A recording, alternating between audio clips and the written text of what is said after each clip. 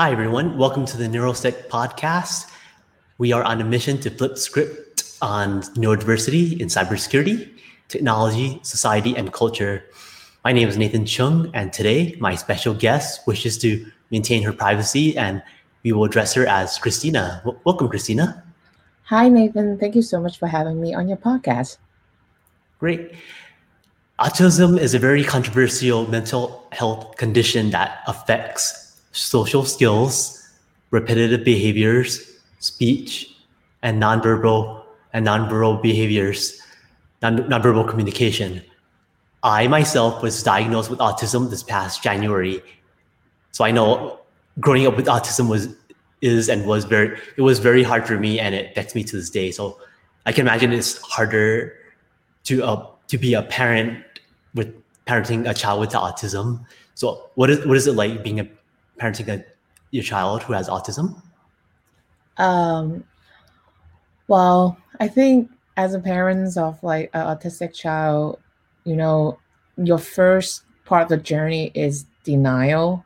You don't want it to be you. I think a lot of it is like when, like, especially for a mom, when you're pregnant, you already have this visions of life that you have for your child. And when they were born, you were, trying to make that vision happen. You feel like you have lots of control that you can, change their life or provide them to have the life that you wish for them. So when, you find out their autism diagnosis, your first reaction is that, oh, that reality that I have for that child is now shattered. How do you build up from there? And I wish you know, can just go in and be like, you know what, let's just rebuild this. I will have this new visions. It took a long time to kind of get out from that denial and accept that, you know, my child is going to be different, and it will take time to accept that and learn to how to help them differently. So I would say living with denial was, part of it, a lot of guilt, and then finally realizing, accepting that your child is not in any dangers, they're not suffering. You have to kind of get over yourself and realize a new reality for them. So I guess I kind of answer your question. But yeah, it's very, very difficult for parents because I think, you know, that amount of guilt that you take upon yourself, especially myself being, Asian American, um, you felt very responsible for, how this could impact their life, and you wish that things could be easier for them. Absolutely, absolutely. And next question: have you gotten your child tested and diagnosed? Yeah, we actually gone through like a few specialists because I know that in the autistic community, they don't really like the terms like high functioning, low functioning, and these stuff. But she was very difficult to detect because, it was the teachers at her preschool who notified us first. And they were very concerned with the way she behaved. And they felt like, since she just turned 3 years old, it could be a really good time to get her tested. So when we went to our pediatrician, she ruled out almost immediately, like, no, your daughter's fine. She's making eye contact. She is smiling. She's conversing. She's fine. But then, I don't know, something just doesn't sit right with us. And I don't like, I'm like in denial, but also being persistent at the same time. It's just such a weird way. So we went to see like a specialist. And then the specialist will say, oh, maybe she has some speech delay. She's not really comprehending. Why don't you stop speech therapies? So we start speech like therapies, but then the specialist again rule out autism again. And she's at that time she's 3.5. Then finally, we got involved with the school board psychiatrist who actually observed her for a much longer duration of time. I mean, with the doctors and specialists, they only seeing her for like 15 to 30 minutes top. But the psychiatrist was really there to observe her in a social environment, really seeing how she interact with older kids, kids her age and even adults. And then they came back with like a report saying that, okay, yes, we think she really is, and she can really benefit from these help. If you don't agree with our diagnosis, you can go somewhere else. But I think like seeing that final report and seeing how she was interacting definitely with other kids confirm our belief that, our daughters can really benefit from early interventions. Yep, absolutely. And it's great you caught that early, because like in my case, I've had it for more than 40 plus years. And I think we're very lucky that now in today's age, more and more people in schools and the daycare, they're able to detect it early. So I think you're very lucky. Yeah. I mean, well, I had to take a step back. I was being a pain in the butt, to be honest, because when the teacher first approached me, it's all kind of emotion, Nathan. It's not like, oh, really? That's good to hear. No, it was like, I don't think so. Are you sure? Like, how many kids? I mean, you seems like a pretty young teacher. What do you know? It was like all these questioning that person. But then toward the end of the school year, I just can't thank her educators enough. Like, because they were so persistent and because how much they care for my child, it makes me trust them so much. And when I get to see it for myself, I saw what they were talking about. And I was kind of like a terrible person in the beginning, not gonna lie. But to come around it, I think they helped me a lot too.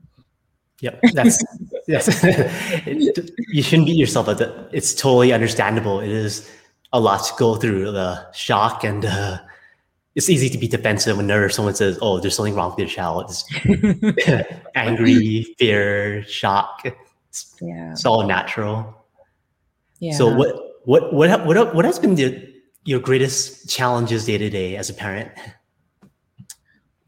I think with like the whole COVID situations, because you're so isolated, you don't really know like what is normal or like what like other people are experiencing, right? So in the earlier days, she just started her speech therapies, but because COVID just hit, we never got a sessions in person. Everything was done over VC. So getting these therapies over VC is so difficult for a child because they don't understand what's going on. Like, why are they forced watching a screen? Why are they talking to this person? So getting it situated was hard. And then another thing that for me was challenging, it's also COVID related, is I have to kind of like, do I put her on the mask, trust that the school is doing the best they could so she can get the social time she really desperate needs? Or do I, keep her safe at home because COVID is going on and she could get sick? To me, making those choices and decisions every day was very, very difficult because, I have a younger daughter. So if I was trying to get Kira all the social time she needs, which will help her like social pragmatic skill, I'm also exposing her to risk of getting COVID and my younger child who, is staying at home with us. So making those decisions like day after day during the COVID time was one of the biggest challenge. And I think, on top of her not being able to communicate, telling us how she felt in the very beginning of the speech therapy journey was also really hard because I don't know what she wants. Because like there are times that I think, I will get so frustrated, not at her, but at myself, not being able to offer her more helps. And I mean, we were fighting with like the hospital, like, can we just do one in-person session? I think she would just make so much more improvement if she can just see the teachers in person. And no luck, So like you already have your day-to-day life going on. You have a normal child that you need to pay attention to, and then you have a special need child, and then COVID. Like there are times that I feel like, my world is like crushing down on me, I'm like, what do I do? I don't have all the answers, Yeah. Yes, it must. During COVID it's not just you, but I think a lot of people suffered. But I can imagine it is kind of like you described, it's much harder. Like you want to help your child, you want to do so many things, but COVID, like you're forced to work from home, you got to take time off from work, and Yeah. it's like balancing many, many, many balls at the same time. Yeah. And I can imagine all this probably strained your marriage as well. And he talked about that. How has your child's autism and how has it affected your marriage? Oh, that was a tough one because, like earlier, I talked about how, we have these expectations, this reality that we sort of created for our child before they were even born. And, my husband and I, we're still two different individuals. We have different way to process these informations and different way to like kind of, accept the truth. Um, I think it actually took me longer time than him to accept it. And so while, he is being proactive, he wants to get the ball rolling, I'm still sort of like, you know, not ready for it. I'm not ready to say the word autistic for the longest time. And even when I talked to my parents about it, I couldn't even kind of tell them what happened. And I sort of like kind of kept a secret to myself and from everyone around me for a long time. And because I have something like, because I'm keeping this secret to myself, while, my husband is kind of encouraging, well, you should talk about it with someone. I felt like you're no longer together as a team because he has already gotten over it, accepted it, but I haven't. And they create lots of frictions. It's like, why can you Mm. understand this? Why can you understand this is so hard for me to accept? So that journey that we took to get to the same, same place, it was very different. And that was like the first time I felt like in my marriage that, oh, we like when things are exactly outside of our control, um, it's like it tests your trust in each other way more than ever. And um, I'm very lucky that in the end, I learned to lean on him and I learned to just let go of the control and really trust him. And it really helped us to take our marriage to the next stage. But there were so many times, so many rough spots. I felt like I was so alone in an island. And I remember one time, just I don't even remember the fights, but we're fighting about our daughter again on like the approach or whatever. And then he kind of reminded me again, like, I'm your biggest ally. I'm your teammate. We're in the same team. We're in the same team. Like, don't push your teammate away. And that kind of like reminded me that he isn't my enemy. He isn't someone who tried to be competitive with me. I don't know why I thought that, but that he is just my teammate. Maybe he's getting to the goal a little bit faster, but he is trying to pull me over there too. And I think realizing that just completely changed my perspective on how to even operate my marriage. Yes. But yeah, Yeah. you brought up a good point. When you go through such difficulties and such crises, it is so important to be a team and to work together. Yeah. Very, and also I think the other thing you mentioned, how you feel like oftentimes you feel alone. I think what complicates it even more is Asian culture Yeah. itself. Like, did you feel isolated from your parents because of it? Definitely, because it's like just so much shame attached to Yes. being like, like in Asian culture, it's like everything you do is it's about your parents, right? Your Yes. parenting, how it's not so much about what the kids want, it's about what the parents want for the kids. So if there's something wrong with the kids, you are the one who's responsible for it. There's a lot of shame attached to it. It's like this, like, oh, you gotta make me proud, you gotta, bring honor to the family. I know it's like so cheesy, but it's cheesy because it's true. Like to Hmm. me, it's like, oh, this happened. How do I even explain to my parents? How do they not think this is an issue? That this is something that we can overcome as a family. So it took me a long time to even like open up to my parents and just share this with them.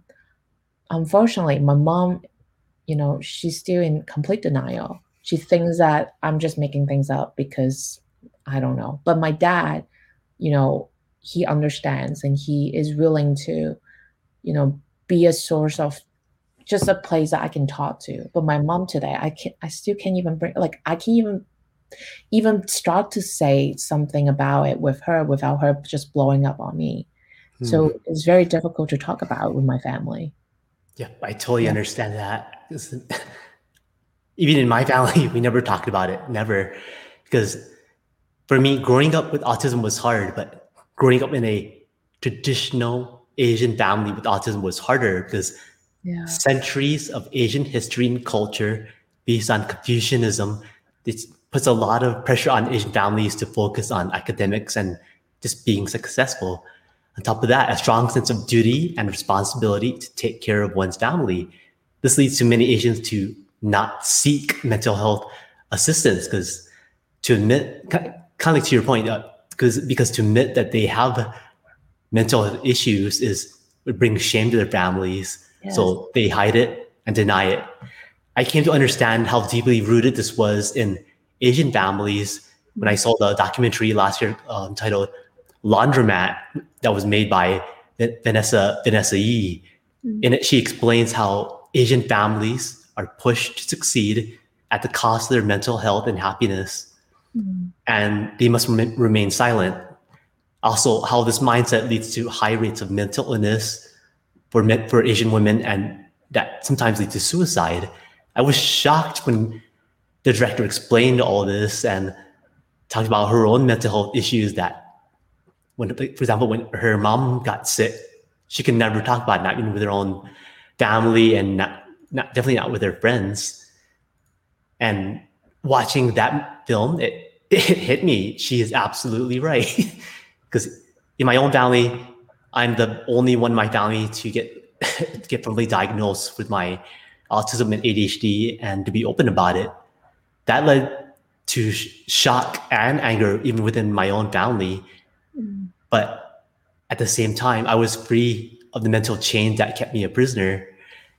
Now, do people hate me for being an Asian American with autism and ADHD? Yes, many do because they think being open and honest, because they want to hide it. But I think being open and honest is the first step in getting help.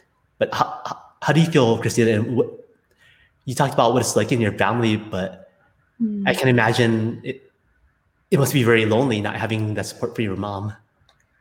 Yeah, I think for me, I mean, it took a lot for me to be able to talk about this topic so calmly. I think just a year ago, even just talking about like something so minor as like, oh, I know there's something is going on with your daughter, I would just start crying already because it's such a lonely experience. On top of that is, you know, my parents saw how, you know, how successful I've become. You know, I was always the child who get good grade, did well with school, follow the path that they always expect me to follow.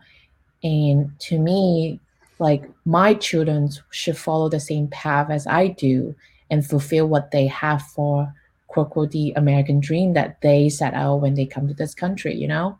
So Mm. to see that path being like not fulfilled and me being so open about it, they felt like if I'm bringing up to any of my family on, you know, on my side of the family, it would be them failing at raising us or somehow it reflect poorly on them and have given me so much um, mental strain and caused so much stress in my life. I mean, I've gotten like very depressed at one point in my life, even, you know, suicidal at one point just because Mm. I felt like um, how can I carry this torch?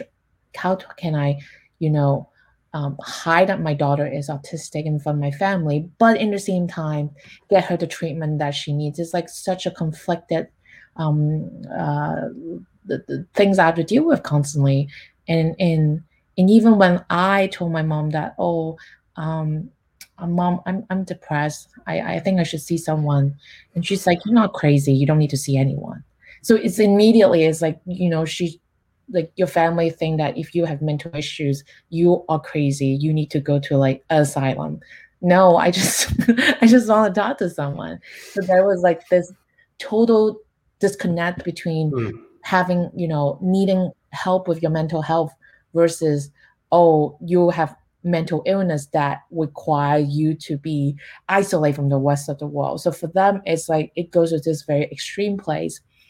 Um, I think for me, the first time I got acceptance was when I decided to talk about my experience very openly on Clubhouse, also semi-anonymously in like a autism society, just like an event. I just decided, I would just go on top and just talk about it. And I realized that when I'm able to talk about it, that's when I can accept myself. And that's when I no longer feel the shame. And that's when healing actually happens. And even though my mom is not so accepting of the reality, I'm going to keep talking to her about it. I want to normalize it. I don't want it to, because I feel like the more you hide it, the more you don't talk about it, the more shame and stigma you attach to it. And it's not a shame, it's not a stigma. My child is perfectly healthy. She's very happy. And I want people to not see it as a stigma. And I need to be able to see that not as a stigma and be open about it. Absolutely. Absolutely. And my heart goes out to you because what you described, it's not uncommon. I think in many, many, many Asian families, even though they don't say it, with just COVID alone, I'm sure many, many Asians living in the US suffer from the stigma where they just cannot talk about anything. They just have to suffer alone. So I think it's incredible that you are the more the more open talking about it and to free yourself as well to not hide from all this. And it reminds me of a short film on Disney. It's called Float, where Oh, I seen it. yeah, it's just like that was very powerful, especially for me. It's beautiful. Oh, there was a scene that shorts where the dad was short, yes, yelling at the boy. Yes, that was so powerful. And throughout the whole most of it, where the dad is just literally hiding, is like wants the kid to walk normally and suppress what makes this kid special. And I think many of us, many parents and children with autism can understand and relate to that one story. It's a short story and it's fictional, but it is just so powerful. And at the end, when the dad screamed at the kid, why can't he be normal? It's like, I can't help but get emotional just looking at that, because in Asian families, you're right, the stigma, the pressure, it is all there. The pressure to succeed, pressure to be normal, the pressure to, like, quoting Mulan, is like bring honor to your family. I know, it's such a cheese ball, but it's kind of like that. But similarly to Mulan, it's like when she accepted and when other people accepted her for who she is, the joy, the happiness, it's all there. Yeah. And over what have you found worked to help your daughter cope with autism? I think once I start, accepted it, my role and what I view this changed completely. It went from this is a shame, I have to hide, so much stigma, I'm getting myself depressed because I'm trying to balance it out, to now, like, once I fully embrace it and accept that this is my reality and this is what I need to do to help her to thrive with her autisms, that's when I start thinking about, like, okay, what does she like to do? What does she really enjoy doing? Let's explore her interest and hobby.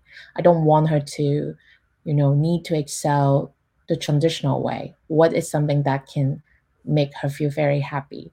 So one thing that she does a lot at how in our home is that she likes to dance. She specifically like to just dance all the time, but she also like to tiptoe. It's like one of the things that she does, that she tiptoes all the time, and she always get, asked to not tiptoe. It's like, please, can you not tiptoe? Can you walk? And she always would like walk for a bit and then she would tiptoe again. And I'm like, okay, what is something that she can do that she can tiptoe all the time and be praised for tiptoeing all the time? ballet, you know? And Ah. then and she loved dancing, right? So I took her to the first ballet class. And then, of course, like she did terrible the first day. She can't really follow instructions.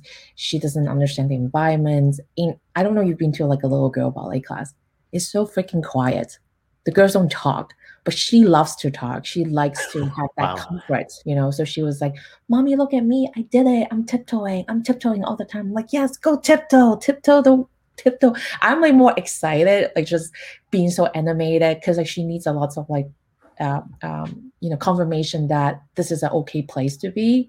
So I'm watching her all animated, and then she's like, I just have never seen her that happy. She's finally in a place that she can tiptoe all she wants, and she's being praised for. So every day she'll wake up, she asks me, "Is today ballet class? Can we go to ballet class?" Because it's like the environment that she can just be how she wants to be without, you know, telling her not to do something. And she's getting very stimulated because she's get to exercise, she get to follow a very orderly physical routine, and she start getting to know her teachers and her classmate, even though she's still the only person like talking all the time in the class. um, I I just love to see how happy she is. And I have to say, like, when I was looking at her dancing, taking photos of her, I saw the parents around me. They were just on their phone. And Mm. then I was like, sometimes I would see their kids dancing. So I'm like, you're missing out. Look, your kid just did that. What the heck? But like this, I've seen like dancing and especially like very rigorous type of training really help her thrive. And it makes me so happy that she found something that she loves so much that I'm able to provide for her, you know? Absolutely. I've never heard ballet as a coping mechanism for autism, but that's the very first time. But I can imagine, like, was it the first time you saw your daughter do ballet? Did you get emotional seeing her that happy? I think when she was able to let go of all the restrictions Mm. and just dance however the way she want, and I saw how happy she was, I felt like um I felt very proud, not only of her but also like myself, because I finally accepted like how she is, and this is what is gonna make her happy, and that's the most important thing. Nothing else matter. Wow, And that's then beautiful. on our way home on the first day, oh my God, I'm getting a little bit emotional. She was saying that, Mommy, I try my best today. And I look at her, I was like, I try my best too. You know? So we Yeah. both try our best. Yep. Yeah. And it does remind me, I think there was a show back in the 80s or 90s that I used to watch called Quantum Leap, where a girl is deaf and she turns out that even though she's deaf, she can feel the music when she does ballet. Like her power, she cannot hear the music, but she can feel it and she can do ballet at a very like expert level, better than others can. And these are sound similar. I think it's incredible that your daughter discovered ballet and she can actually like be herself. Who knows? Maybe one day she can become a world class ballerina. I think something like that might change your mom's mind. Just to Yeah. look instead of look at the negative, look at the positive. Look at all the amazing things she's doing, and It, I think that's beautiful. and just like watching her do it, it's like it's so self-motivated because Mm-hmm. I can see that there are kids there, they don't want to be there. Their Mm-hmm. parents drag them there. And then it kind of just remind me like of like a lot of my childhood that I was dragged to Mm-hmm. things that I don't want to be or say hi to people I don't like. But then for her, she's like so self-motivated. She wants to do this so much. This is what makes her so happy. And because in the ballet class, I mean, the first class, right, she couldn't even do the whole class. She only do 10, 15 minutes and she had to like get out because it's just too much instruction, too much stimulations. And Mm-hmm. then as we go to more of these classes, I can see that she become better at focusing and paying attentions. Like her attention span has increased because, like the ballet class has helped her so much. And And I really think that, like, because she finally found something that she really enjoys, she can finally learn and realize there's a way to learn something, is that you do have to pay attention, and she is able to train herself to do it. And I just find this whole thing amazing. So when there was one time she finished the whole class, she didn't get out of the dance floor, she just finished the whole class, even though all her thing was not perfect. But it's, Nathan, it's 45 minutes you have an autistic child paying attention, doing every single move. And I was so impressed. Even the ballet teacher came to me and was like, she did it. She did the whole class today. I'm like, I know. I'm sure it's easy for like a lot of kids, but for her, it was a challenge. But it also just shows me how much she loved this. She loved it so much that she's just willing to put all her attention on it, Yeah. That is incredible. And I praise you for literally letting go of control and letting your daughter be herself. I think that's just, it's so amazing, but it's hard to do in Asian families, where in many Asian families, it is all about control. Like, I can imagine, like, in some countries in Asia, it's like, you do what I say or else you get smacked, sadly. Yes. And it goes back to the whole Asian culture. Like, it is very stigmatizing, where you gotta essentially follow your parents' lead. You gotta do what your parents. You essentially gotta give up your own happiness. And I think compared to that, what you're doing it's amazing. It is pretty much amazing that you can look past all that and to let your daughter be herself. Yeah, it took a lot of training, not gonna lie. I mean, when you mentioned that film from that film from Disney about Float, yes. That line that the parents said, "Why can't you just be a normal child?" I've said that before, and I felt horrible after. My husband has said it before, and I heard him say it, and he has felt horrible. It's like, I have to constantly challenge myself. Like, why are you picking a fight with a 4-year-old? Like, why are you doing this? Is it to make yourself feel better? Is it because you worry about what people think of you? Or do you really worry about what people think of her? What is that you really worry about? And then as I dig deeper, I realize a lot of this fear is because I worry what people think of me. Yes. Not so much about her. She's perfectly happy. She doesn't care what people think of her at all at this age. She just does what makes her happy. And like, she's only upset because she saw that I was upset. So what am I trying to teach her? That she needs to care about what people think of her. And I think that kind of get me into this, like, gosh, why did I yell at my 4-year-old? But yeah, that's very powerful. I think that's a huge reason why I'm doing this podcast. Yeah. When I research, because throughout history, when I research, there are many, many, many people that have contributed to our history, like Nikolai Tesla, Beethoven, even Susan Boyle, or even Dan Aykroyd, or even Steve Branson. Many of these famous, amazing people throughout history, they are either openly autistic or are highly likely to be autistic. And history is just full of people like that. So I think that is part of the problem. Like, when we see people who are different, we should stop thinking negatively. We should think of them as being different. Yes, they're different, but it's a positive thing. Just look at all these famous people throughout history. Who knows?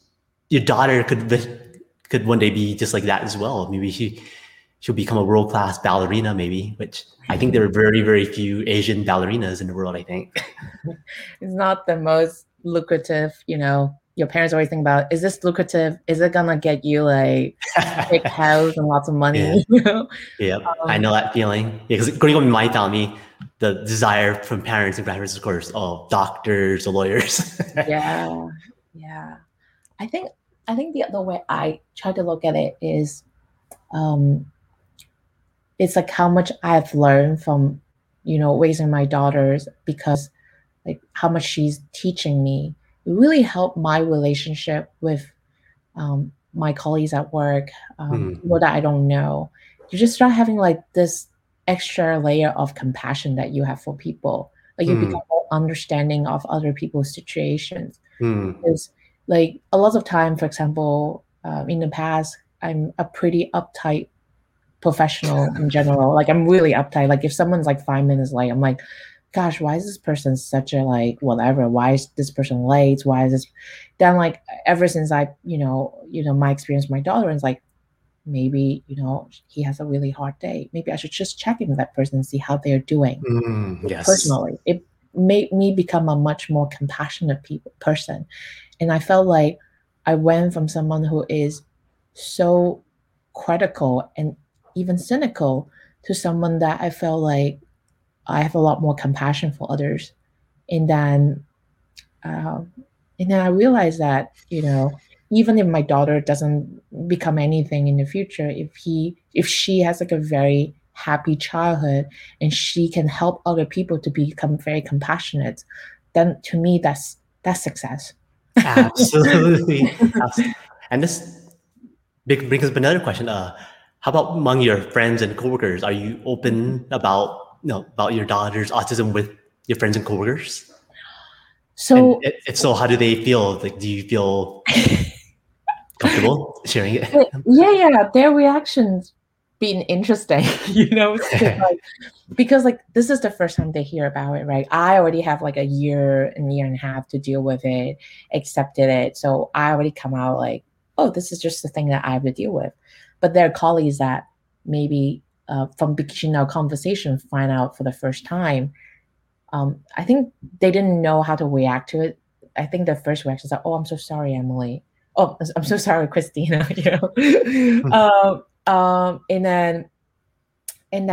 And then or like, oh, I'm so sorry that your family is going through this.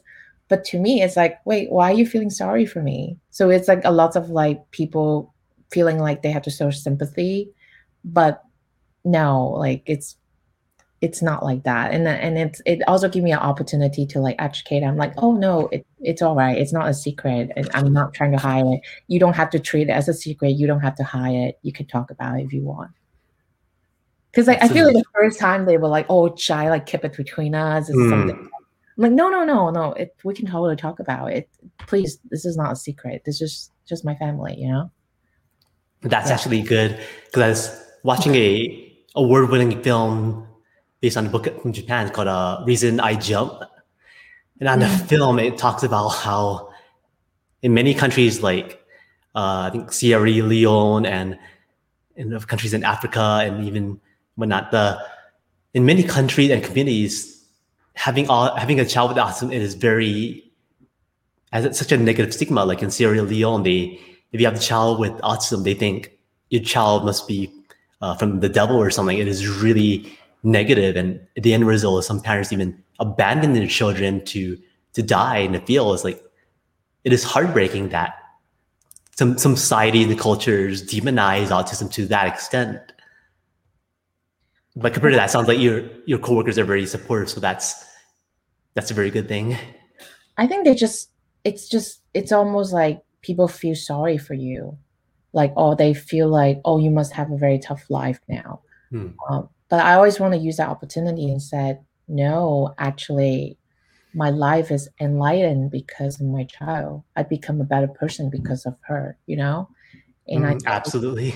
I think people don't really automatically draw that conclusions, because like, how would you? It's kind of like some of the question I would get was like, well, would you prefer a normal child, quote quote normal child, over your, people ask like tough questions because they also again, they haven't had that year and a half that I have been dealing with it, right? So they would be like confused. Why do you feel like you're happy? Oh, you're just saying it because you don't have a choice.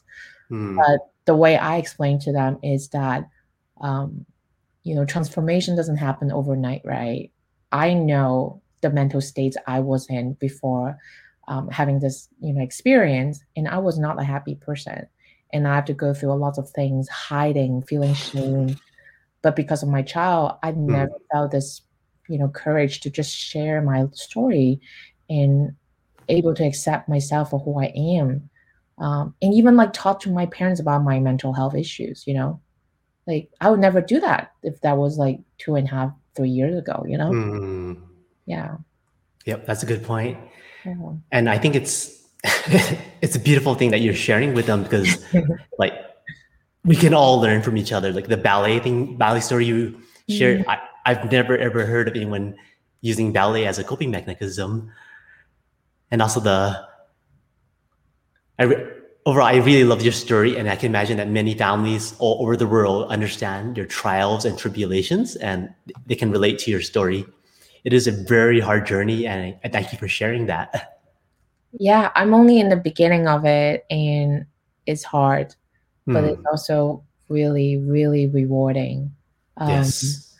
She's teaching me new things every day, and it does come with some perks. I mean, I had to lighten up the conversation a little bit.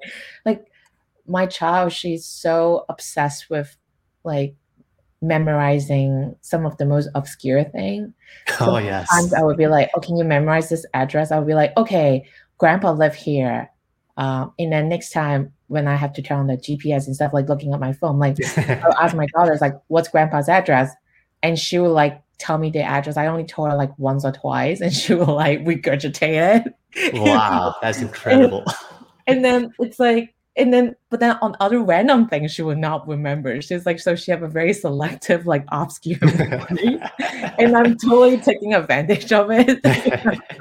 So, you find all these like little humors and joy that you have with her. And it's just funny because like when we're going through like her social pragmatic therapies, and then just like, learning about how to communicate with other people, it helped me with my work too. I learned better how to de-escalate a situation. My colleagues being like, disgruntled, and like, even when we're going through the speech therapies, right? When you ask people a question they don't understand, like, like, what do you want to eat tonight? And she doesn't understand the questions because she doesn't have that language skill. And I remember like, oh, you're supposed to offer them a choice of 2 if they don't understand, the question. So I start doing it. I would be like at work, be like, what do you think is our plan? Nobody said anything. Okay, how about we do A? I'll do B. And then people start having a discussion. I'm like, this is what I learned at speech therapies with my daughter.